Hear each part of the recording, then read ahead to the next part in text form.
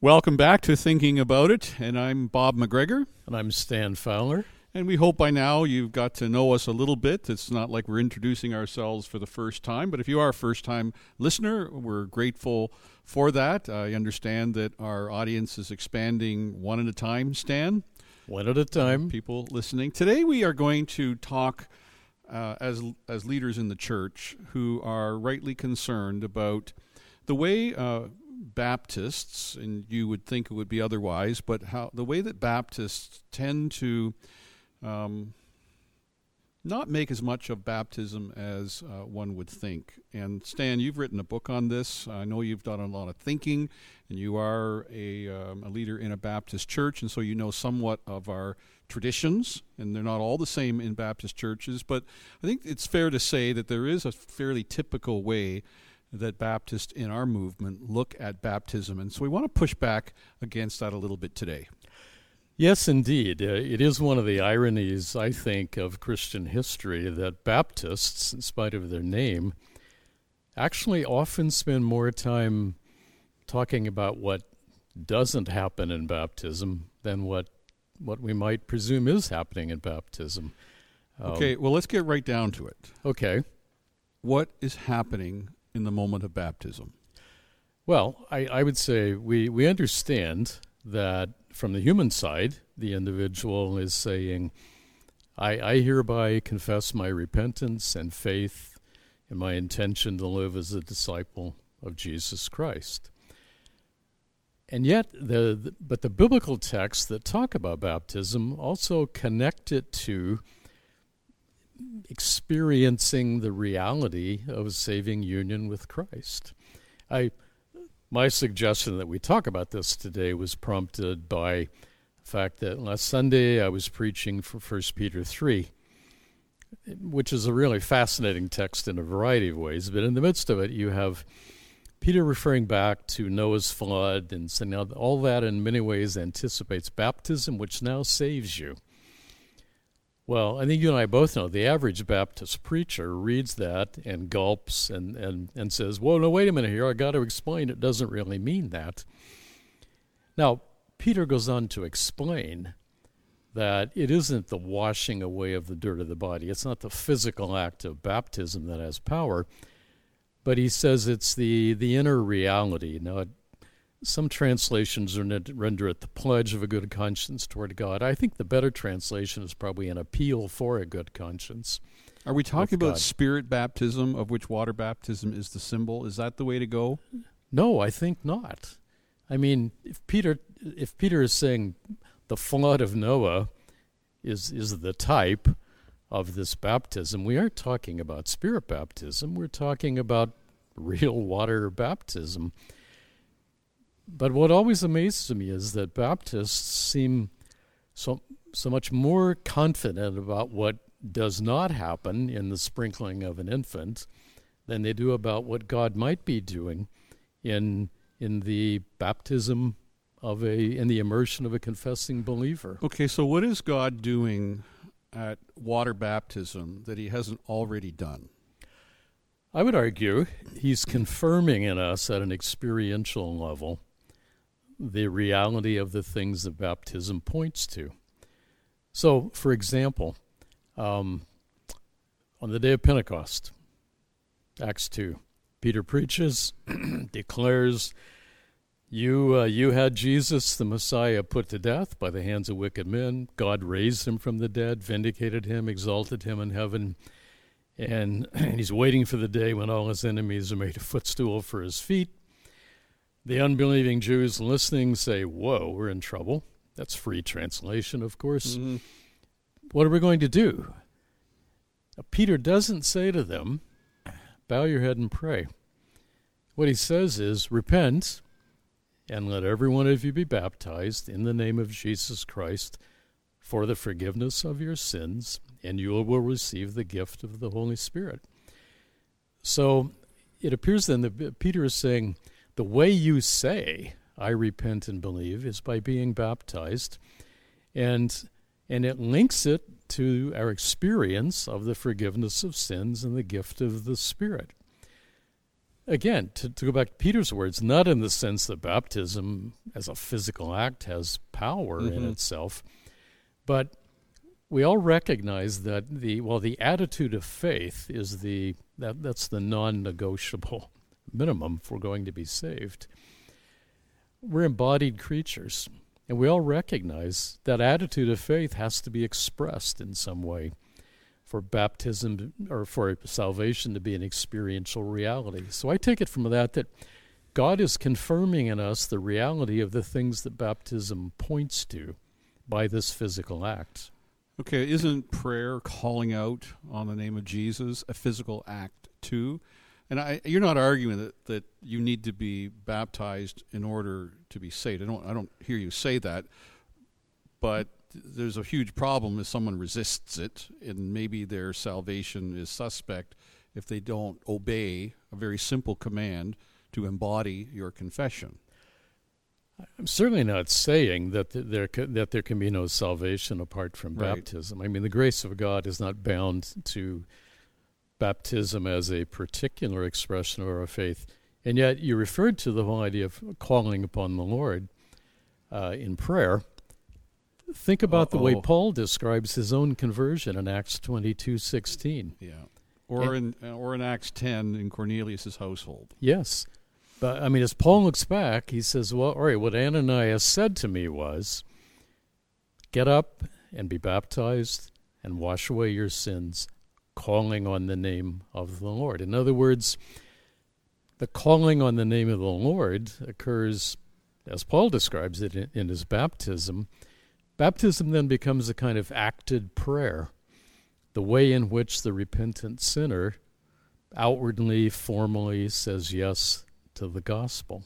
Wow. And yet, in our circles, we have so disconnected baptism from conversion that it ceases to have that function that we see described in the New Testament. Do you remember the days we used to sing, I have decided to follow Jesus when someone is baptized? Sure.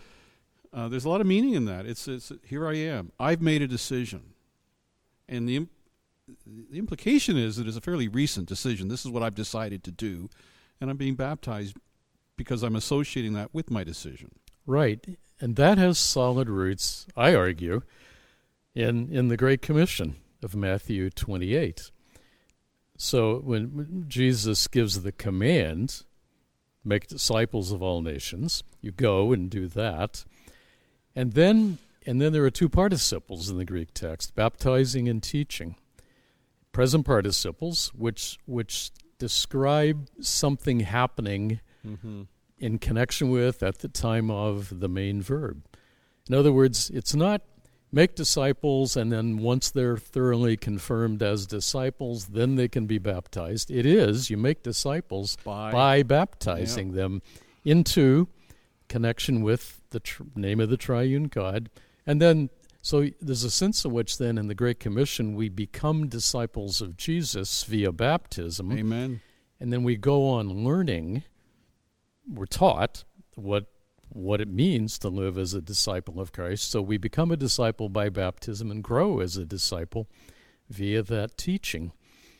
And yet very often Baptists treat it as if we somehow have to make a person demonstrate over time that they really are a disciple before we will say, well, now you can be baptized. Well, where you come from in the States, you are probably aware of some of the Bible Baptists, fundamental Baptists, who have water in the tank all the time. And in those days, they would give an altar call. People would come forward. They would get saved and baptized in the same half hour. Oh, yeah. And that seemed very odd to my mind when I first heard of that. How do you don't even know who this guy is. He's visiting the church. Can it actually happen that quickly? But in retrospect, it seems to me that they might have been onto something with that immediate call to be baptized. Well, it certainly looks like the picture of the New Testament. So what I see there leads me to say, the only thing we need to know is that it appears that this person is credibly saying, yes, I believe that Jesus is the Son of God, who died to atone for my sins, was raised from the dead. Why do you say credibly? Well, if we have reason to believe that a person is doing it under coercion or just doing it because his buddy did it and he wants to follow through, well, then I think we might rightly say, no, wait a minute here. Would we look for that? Well, I think we'd be open to it. But I would say the biblical picture is the burden of proof is not on the pastor or the church to say, okay, I need to be convinced by this person. The burden of proof would be on the one who wants to say no to the baptism. Mm-hmm. I mean, think, for example, about the picture in Acts 8 at Samaria. Philip goes, preaches the gospel, people believe and are baptized. Among them, Simon the sorcerer, who shortly thereafter indicates that his own heart was anything but pure, his intentions anything but right, when we see that he wanted to buy the power to convey the Holy Spirit from the apostles. But there's no indication that somehow Philip did a bad thing by baptizing him, because the text says Simon believed and was baptized. So believed, obviously there is describing phenomenologically, experientially, this is what he professed. But in my experience, too often in Baptist churches, we treat baptism as if a kind of a reward for a probation period. Or a way to join the church. Right. It's a way to join the church, but we disconnect it from conversion. And all I'm arguing is, if we're serious about the way the Bible actually describes baptism, we need to recognize it's not seen in the New Testament as a kind of good work. Or a graduation. It's an expression of repentance and faith. It's regarded as the way in which the sinner says yes to the gospel in a formal manner. And so we have to find a way to somehow reintegrate it into the experience of conversion. It's always seemed odd to me that we'll agree that upon profession of your faith, God's okay with you being in the church family. You're a member of the body of Christ. But our standards are a little bit higher than God's. We won't baptize you into our church family until we've scrutinized you, and that's going to take a little bit of time, and then you will be part of a local church. No one articulated it that way, but it seemed to me that that's the double standard that we've been living with. It's the way it often plays out in practice. And I suppose that's why I think in the New Testament, it's pretty obvious to me, there's simply no distinction between the believers and the baptized ones. Those who believe are baptized. And that's why in Ephesians 4, when Paul is talking about the commonalities that we all share when we're in the body of Christ, he can say one Lord, one faith, one baptism. We've all confessed our faith in the same Lord via baptism. Now, that was in the middle of the first century. Given all the confusion that's occurred over the centuries, I can understand a distinction between, let's say, conversion and church membership. You got a lot of different kinds of churches. But we can make baptism a part of conversion, even if that's a later point that we help people understand the nature of our particular church and what being a member of our particular church might entail. So what are you going to do if someone says Stan believes in baptismal regeneration? I just heard it on a podcast. How are we going to deal with that mail? Well, I think we say to that, Stan has clearly said, there's nothing mechanical about baptism. It's not like if you get baptized, you obviously get regenerated. But I am arguing that the biblical picture sees it as so closely tied to conversion that in some way our experience, our assurance of being reborn has a connection to baptism. Not a mechanical one, but an important one. Well, that's what we're talking about and thinking about, and we want to thank you for listening to us and sending us an email. Maybe we can revisit this again sometime soon. Until then, I'm Bob McGregor. I'm Stan Fowler. Thanks for listening. Keep on thinking.